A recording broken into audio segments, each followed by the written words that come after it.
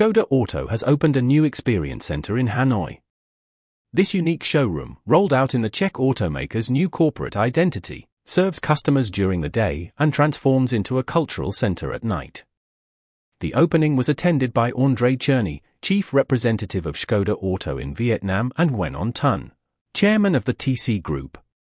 The showroom displays the Karoq and Kodiaq models and is equipped with various digital elements for interactive customer engagement. The brand anticipates significant growth in the dynamic Vietnamese market, with sales potentially reaching over 40,000 units annually after 2030.